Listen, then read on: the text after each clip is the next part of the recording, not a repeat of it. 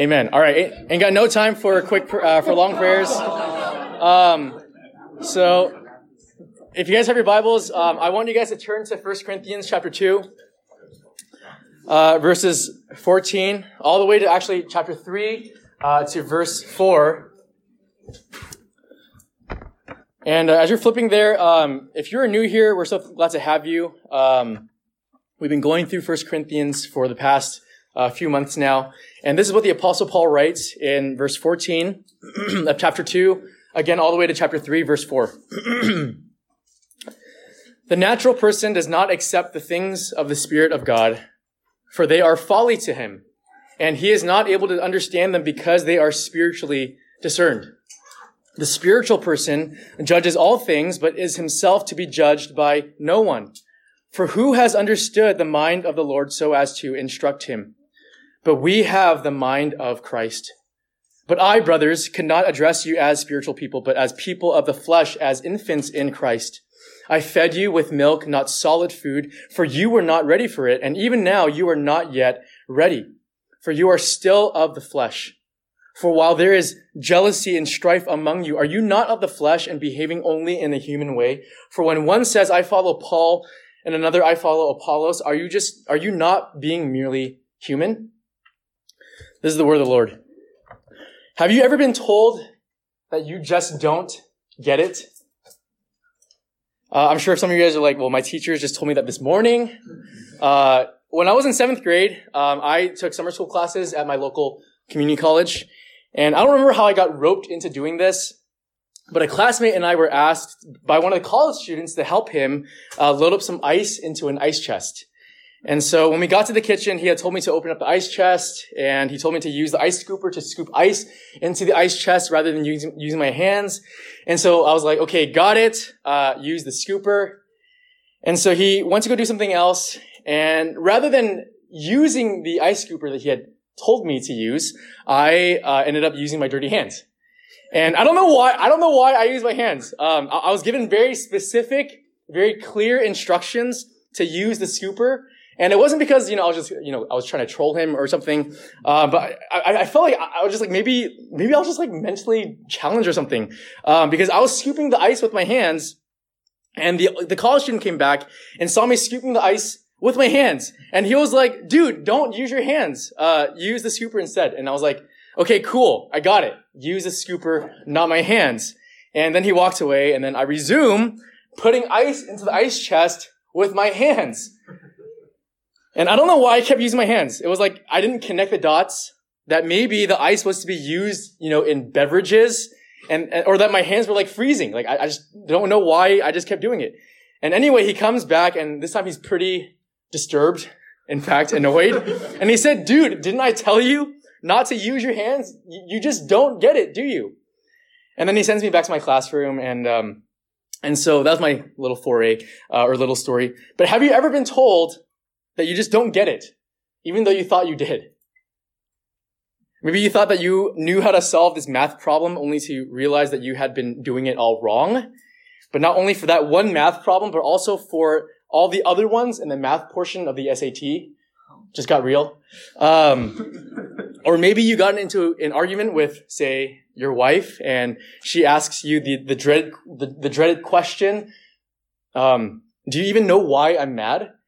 And you think you do, but you actually don't. But you say you do because you just want to get out of the conversation. And yes, I'm speaking from real experience here. But have you ever thought that you understood or knew something, but only to find out that you really didn't? And so last week, we left off with Paul in the middle of his most stinging critique of the Corinthian church so far, by showing that in their pursuit of knowledge, in the pursuit of wisdom, in their pursuit of maturity even, they were proving that they were actually lacking knowledge. They were lacking wisdom and maturity. By stirring up jealousy, rivalry, and division, they were proving that they actually just didn't get what wisdom or maturity were really about. It's almost as if Paul is saying, you who profess to know God, you who profess to believe in Jesus, you in whom the Spirit of God dwells, you who profess to be mature and wise, You who read your Bible and go to church and pray, aren't you betraying your self-proclaimed maturity and acting in the old way of being human when you can't get along with other people? When you ignore others or talk behind people's backs, when you hang out with people on the worldly basis of status and importance, aren't we still acting out of the old way of being human and not the new? This is the sharpest critique that the Apostle Paul has leveled so far. And he poses for us again in this passage a test. The true litmus test of Christian maturity is evaluated on your relationships, not your knowledge. True spirituality is measured by your conformity to the cross, not by what you know. Again, this is by far the Apostle Paul's strongest rebuke, because what he is saying is that by how you are living your life, you are not only tarnishing the message of the cross, you are also in danger of proving that Jesus never even knew you. And so tonight's message is a continuation of last week's message. Last week we saw that having the mind of Messiah means that our standards of maturity must be redefined. And in tonight's passage, the Apostle Paul wants us to see that having the mind of Messiah means that the path of maturity must be patterned after the cross. And so the first point, and actually the only point, but we all know that how that's going to turn out. The first point is that having the mind of Messiah means that the path of maturity must be patterned after the cross. So take a look at verses 14 to 15. The natural person does not accept the things of the Spirit of God, for they are folly to him, and he is not able to understand them because they are spiritually discerned. The spiritual person judges all things, but is himself to be judged by no one.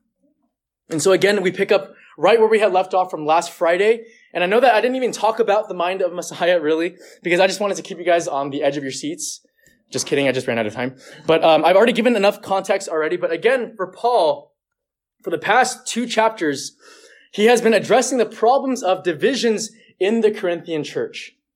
And just to give you guys a sense of how much time Paul had devoted to addressing these divisions, I saw actually an infographic of how Paul's section on divisions in the church in chapters 1 through 4 contains just as many words as 1 Thessalonians and the letter to the Colossians.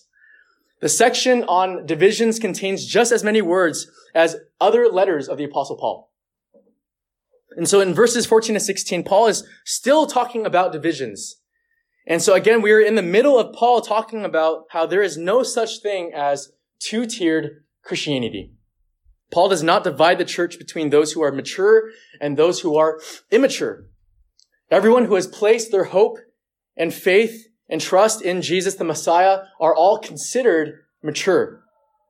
But in verses 14 to 15, we find that the Apostle Paul does make a division, but not with the church, but with the world. In verse 14, he says that the non-Christian is the natural person who does not accept the things of the Spirit of God, while the Christian is the spiritual person who judges all things because Christians have the Spirit of God. Now, many people have tried to use this passage to talk about how non-Christians can understand the Bible better than Christians can, but simply haven't believed it or applied it to their lives. And all of that is certainly possible. But to read this passage as if it was whether someone can understand the truths of Scripture without believing it is to completely overlook the point that the Apostle Paul is trying to make. True knowledge isn't just understanding what something means. True knowledge is understanding and being transformed by it, both of which require the Spirit of God. You know, when I was in high school, my Catholic friend had taken me and my other friend to his youth group on Friday nights, and it was called Kairos at Lighthouse Community Church. Just kidding. But what struck me while we were singing worship songs to Mary. Just kidding. I'm being like really irreverent now. But as we were singing Chris Tomlin songs, I noticed that my non-Christian friend was singing the songs. The songs were about Jesus going to the cross and dying for people's sins. The worship team was playing Take My Life and Let It Be. And he was singing along. I was really surprised by that. And one thing that's interesting about Catholic churches is that they have what's called pew kneelers, where you can kneel on this padded cushion behind the pews in front of you. And a lot of traditional churches have them, actually. And I'll never forget what my friend said as he was singing. He said, "I will sing the songs, but I will never kneel before God." And that was so surprising to me, because he could understand what he was singing, but he would not yield his life to the one that he was singing to. He was so close, but at the same time, the gap could not have been wider, because true knowledge isn't merely knowledge that you have acquired or even information that you can acknowledge or sing. Because if my friend truly understood the words of the song, his life would have been changed. He would have known that Jesus came not for the righteous, but for the sinner, for him. And I think this poses as a challenge for regular church attenders like us today. You see, I think at least my non-Christian friend was at least more honest than the Christians who have gone to church for a long time. How many of us will mouth, even singing the words of "Let your kingdom come, let your will be done," and yet walk out those front doors and carry on our lives singing to the tune of let my kingdom come and let my will be done? How many of us will jot down notes in our notebooks and diaries of sermons that we've liked and heard, but will fail to imbibe and absorb those truths into our lives? How many of us will remember truth so that we can rebuke others with it while neglecting its rebuke for our own souls? And when we do that, aren't we just acting like the natural person who does not accept the things of the Spirit of God? Which is why in verse 16, the Apostle Paul says, "For who has understood the mind of the Lord so as to instruct him?" Paul is quoting from Isaiah, and the answer that he expects is no one. No one has understood the mind of the Lord. Who can know the thoughts and mind of God? But here's what makes it so crazy, which is what makes the last part of verse 16, on the one hand, the greatest wonder, and on the other hand, the greatest rebuke. At the end of verse 16, he says, "But we have the mind of Christ." On the one hand, it is the greatest wonder because we have the mind of the Messiah. It means that you are no better than other Christians, and it also means that you are no worse than other Christians. You have no reason to look down on others for their knowledge or even lack of knowledge, because they also have the mind of Messiah. And it also means that you don't have to feel discouraged if you are not walking or running in the same pace as others, because you also have the mind of Messiah. This obviously doesn't mean that we shouldn't pursue growth or maturity, but the greatest wonder of all is that the thoughts of God are just as accessible and available to you as they are to me and your other pastors and the greatest of Christians, which, by the way, is an oxymoron. There's no great Christian. But on the other hand, it is also the greatest rebuke, because we still hate on others. We still judge others. We still look down on others and exclude others, even though we have the mind of Jesus, even though those are the very things that Jesus has laid his life down for. You know, the phrase, the mind of Messiah, is interesting. This phrase only occurs 2 other times in the New Testament, and the phrase loosely shows up in Philippians chapter 2. And I want us to turn there. Philippians chapter 2. And as you're turning there, the Philippians, unlike the Corinthians, were a model community. But even then, the Apostle Paul urges them to be united. And in Philippians chapter 2, verse 1, this is what the Apostle Paul writes. He says, "So if there is any encouragement in Christ, any comfort from love, any participation in the Spirit, any affection and sympathy, complete my joy by being of the same mind, having the same love, being in full accord and of one mind. Do nothing from selfish ambition or conceit, but in humility count others more significant than yourselves.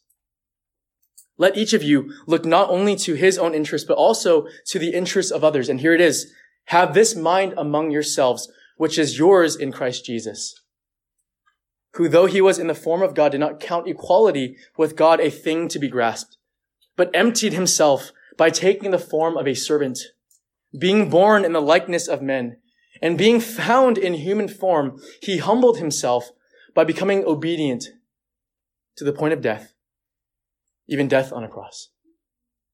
You see, the mind of Messiah was in no way a cerebral idea or some kind of special knowledge, because in appealing to the mind of Messiah, the Apostle Paul was pointing to Jesus' way of life and how that way of life would lead him to leave his throne, and how that way of life would lead him to identify with the brokenhearted, with the oppressed and the sinner, and his way of life would take him to a hill called Calvary, where he would be crowned with a crown of thorns and hoisted up upon a cross between two criminals, and he would suffer the wrath of God for their sins and ours. We are the criminals, and Jesus laid his life down for us, and that is the mind of Messiah and the measure of our maturity. It was not cerebral, it was not esoteric, it was not wise, it was not self-centered. In fact, it was foolish, it was countercultural, and it was also cross-shaped. You see, I think a lot of us think that the path of maturity is to accrue more knowledge, to memorize scripture, to know more things about God, to know exactly what to say and how to say it, to double down on truth, and to never back down from the truth. And those are all great things, but I think many of us believe that if we have done all of those things, then we are on the right path to maturity. But that is not how you have learned Messiah. Knowledge and maturity was never about information, but how that information has transformed our lives. Therefore, maturity is truth lived out, not merely truth acquired. Because anyone can acquire facts from a piece of paper, but not everyone lives out those facts. And that is the deep irony for anyone who claims to be mature. To be mature is not based on how much you know, but again on how much you love. Because love is the supreme expression of truth lived out. It's exactly why the Apostle Paul says in chapter 13 that love is the most excellent way. Why?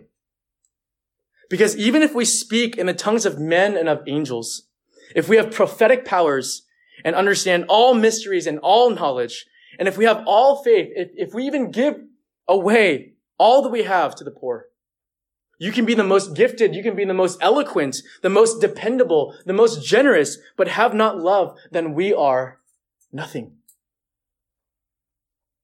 All of the knowledge that we have, all of the gifts that we possess, all of the influence that God has given to us, all of the status that we have among our peers is nothing if we do not have love. And it is through this foundation, the mind of Messiah, that we move and walk along the path of maturity.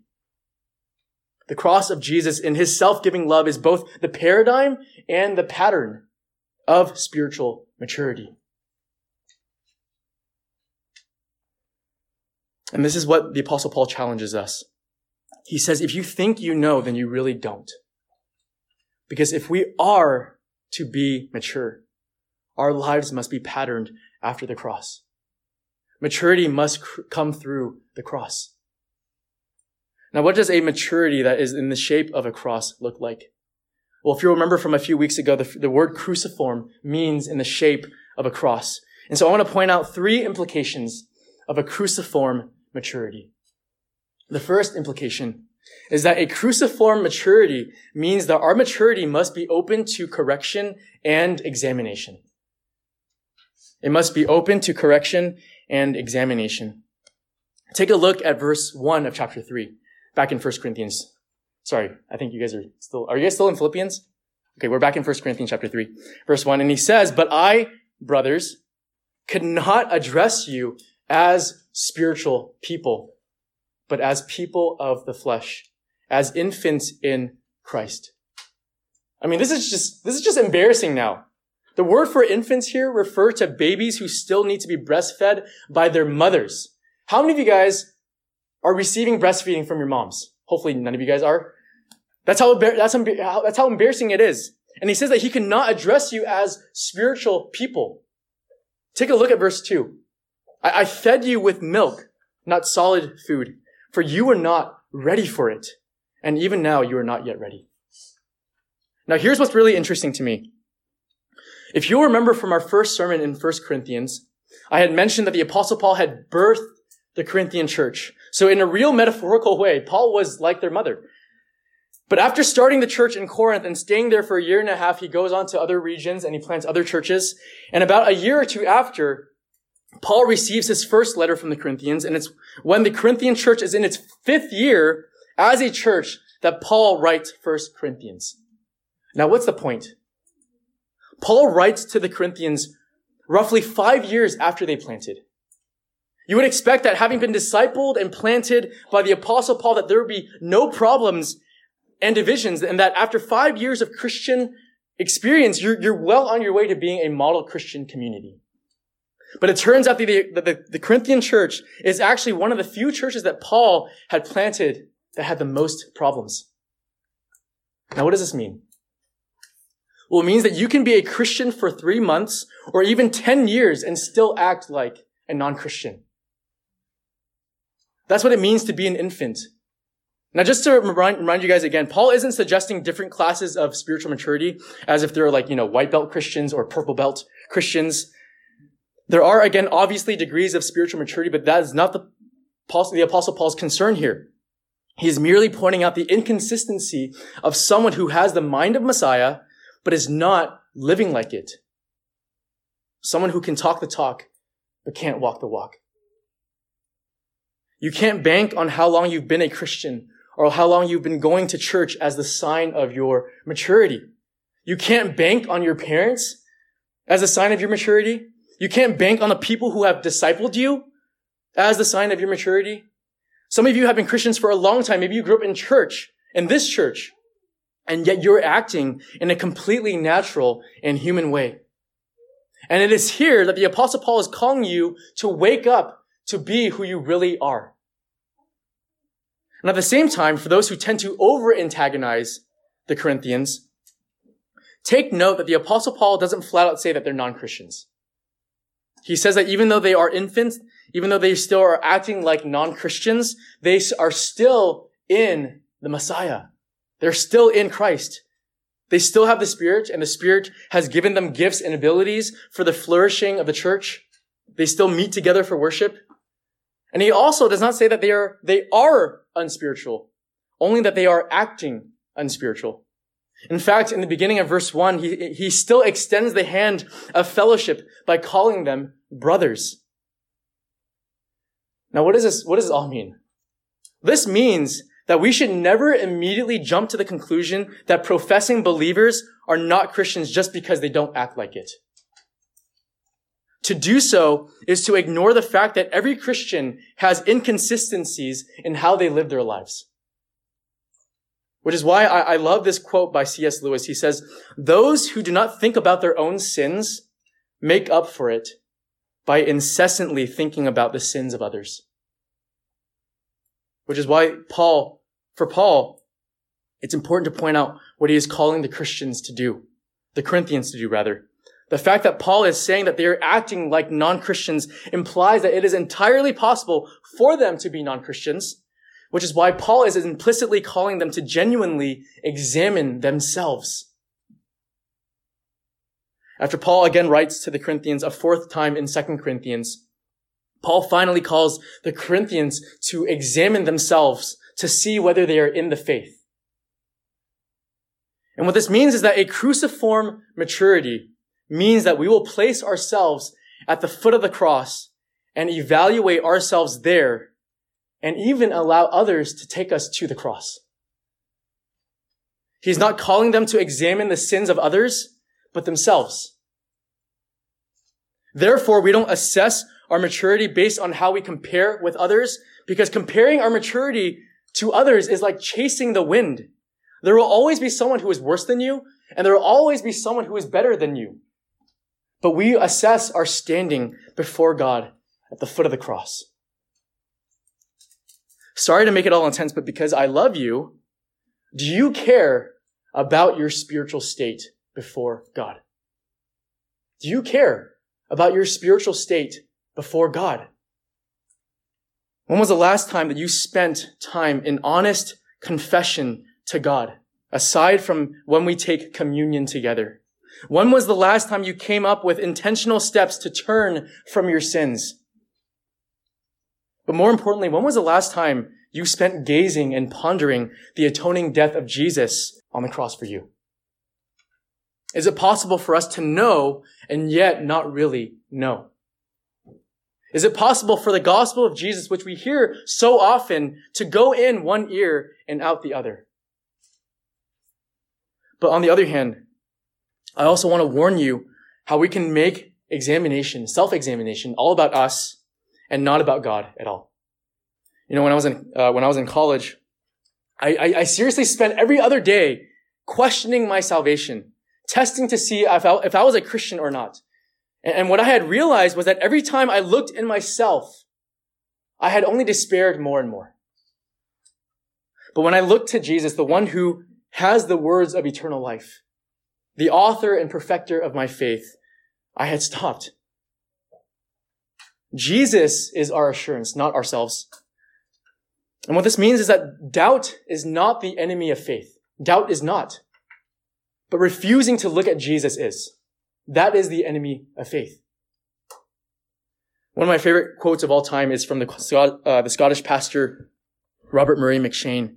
And he said, "For every look at yourself, take 10 looks at Christ." How often are you turning your gaze to Jesus? For the Apostle Paul, his life was hidden in Messiah. May we say the same. Secondly, the second implication is that a cruciform maturity means that our maturity must always be reforming.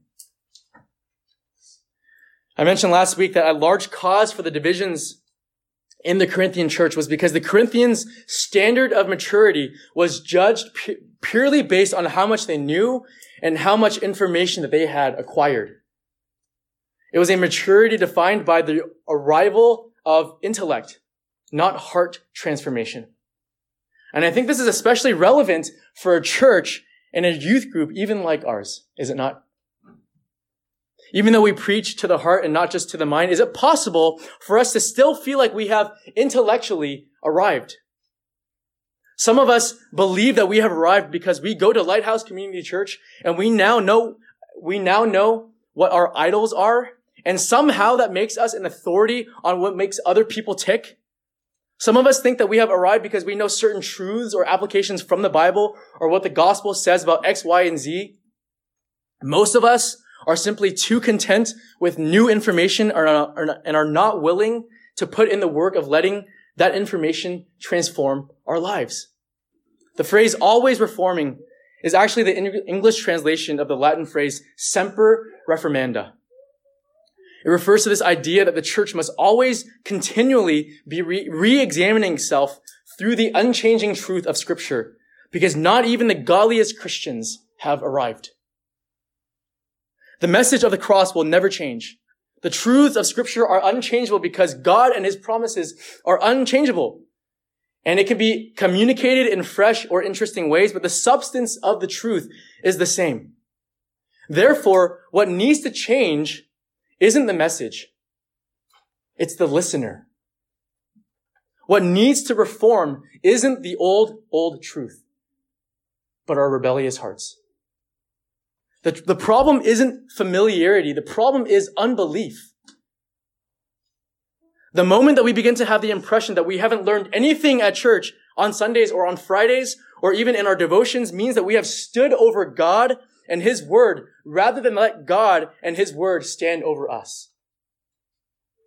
And if our posture toward messages, sermons, Christian truth, if our posture is to stand over it rather than to submit under it, we have not truly understood it, and we are truly not mature.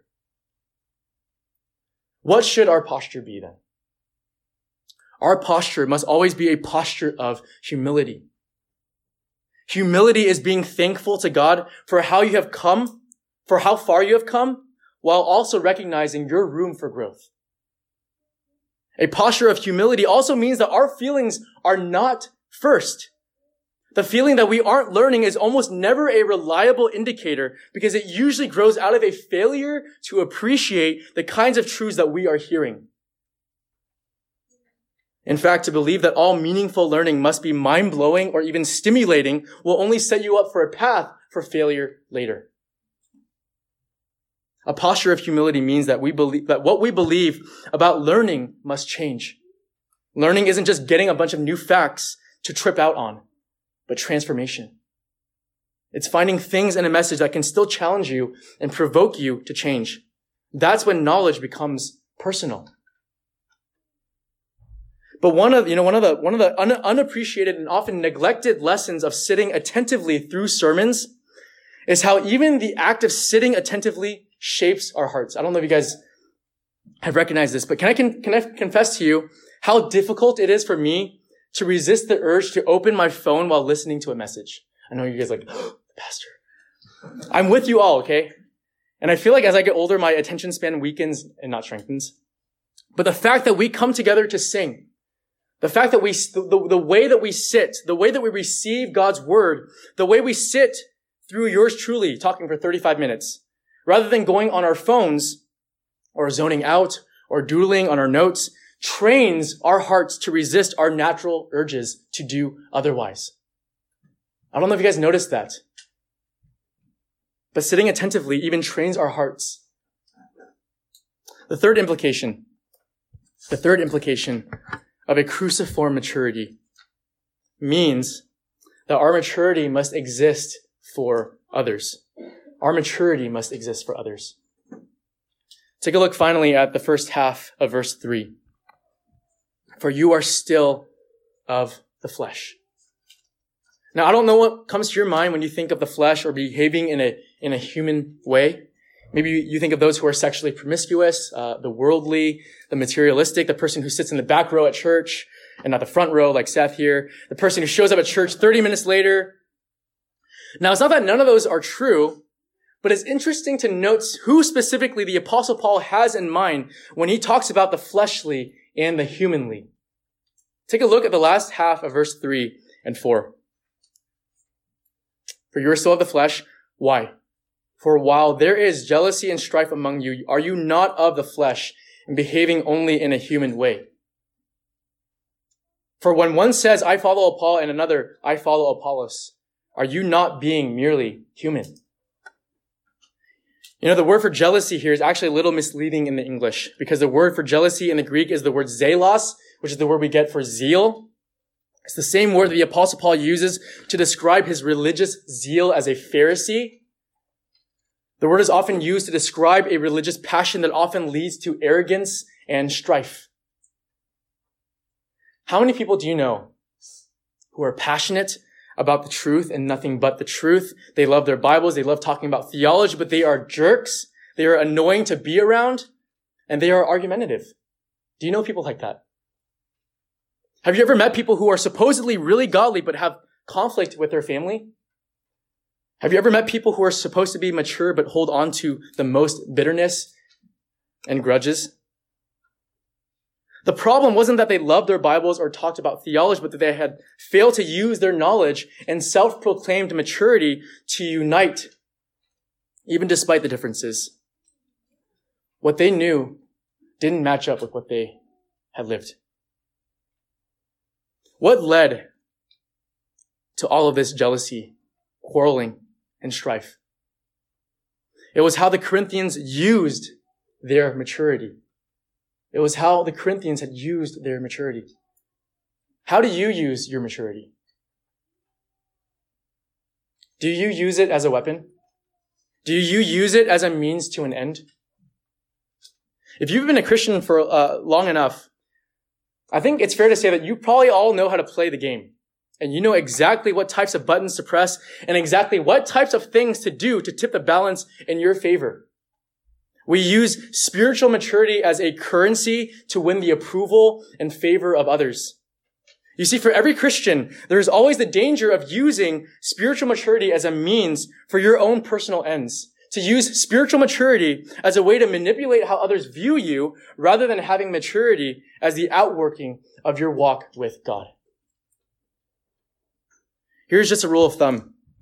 If you think that you can get people to like you because you are godly, guess what? You're not mature or godly. One of the problems that we see in the Corinthians is that they saw their maturity as a way to get ahead of others.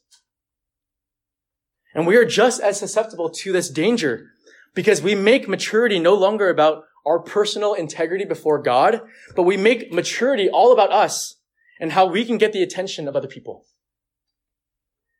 Is it possible to make spiritual maturity into a show that we perform for others?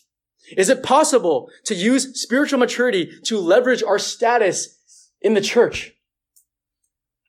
If godliness and spiritual maturity is the name of the game, then we will have bigger John MacArthur study Bibles than John MacArthur's own Bible. Maybe it's not Bibles, but our kindness. How can we position and phrase compliments in such a way that it puts still the attention on us rather than the other person? How can I say things in such a way that people will think that I'm a nice person? What about our theological knowledge? In our conversations with people, are we silently judging others for what they say or don't say? Or silently correcting others even? Pastor Wayne had shared this story about, it's actually really funny. He had shared this a while ago, and he was talking about this time when he was preaching at one of the campus fellowships at UCLA, and I won't mention what fellowship it was, but at WACF, when he had finished preaching, the MC who had introduced him gave a concluding address. And Wayne had realized that in his concluding address, the MC was pointing out and correcting all the ways that he had wished Wayne would have said in his message. And that MC was me. Just kidding. It wasn't me, okay? It wasn't me. That's whack, okay? Not that whack. For Paul, the fleshly, the worldly, the humanly are the people who sit in the front row. Sorry, Seth. It's the people who are ungracious and are mean even though they are perceived to be mature by others. It's the people who follow this person or that person. It's the people who are absolutely mesmerized by popularity, prestige, and status. And when we do that, Paul says, are you not merely being human? Aren't we acting just like the world around us? Aren't we acting just like our non-Christian friends and our non-Christian classmates? Should your life be different from the average person walking the streets of Torrance? Yes or no? Yes. We must love our city and the people in our city, but I hope that we live differently than the people of our city. What supposedly mature people fail to realize is that spiritual maturity is not an end in itself. To grow as a Christian and to mature as a Christian is never done for the sake of stoking our own egos or making us look better than others.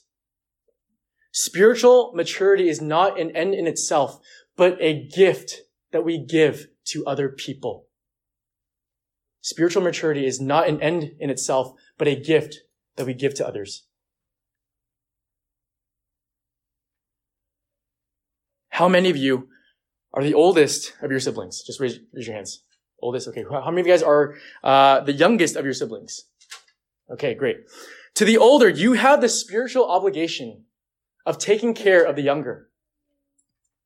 Your position as the older brother or sister is never meant to be a place of privilege, but a place of responsibility. A cruciform maturity is a maturity that looks out to the mature, not as a way to look down on them, but to lead them to the foot of the cross. Because that is where true maturity lies. And what I also want you to consider is how this high school group does not function as its own. Despite the fact that the junior high and high school groups do things almost separately, the youth group is still a family. And as a family, as the older siblings in the high school group, you have a spiritual responsibility to those who are younger, to help them grow, to help them mature. To the staff, as older brothers, spiritual brothers and sisters, you are to help this high school group grow. Spiritual maturity, what you know, is not in itself, is not an end in itself, but a gift for others. That is the mind of Messiah. Having the mind of Messiah means that the path of maturity must be patterned after the cross. So I want us to close by actually having us read Philippians chapter 2 again. I want you guys to turn there. And I really want you guys to consider the truths in those 10, 11 verses.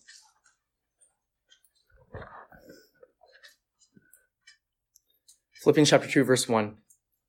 So if there is any encouragement in Christ, any comfort from love, any participation in the Spirit, any affection and sympathy, complete my joy by being of the same mind, having the same love, being in full accord and of one mind. Do nothing from selfish ambition or conceit, but in humility count others more significant than yourselves. Let each of you look not only to his own interest, but also to the interests of others.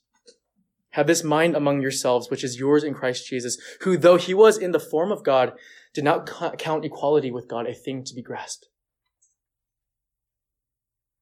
Oops, sorry, lost my place. But emptied himself by taking the form of a servant, being born in the likeness of men, and being found in human form, he humbled himself by becoming obedient to the point of death, even death on a cross. Therefore, God has highly exalted him and bestowed on him the name that is above every name, so that at the name of Jesus, every knee should bow, in heaven and on earth and under the earth, and every tongue confess that Jesus Christ is Lord, to the glory of God the Father. Let's pray.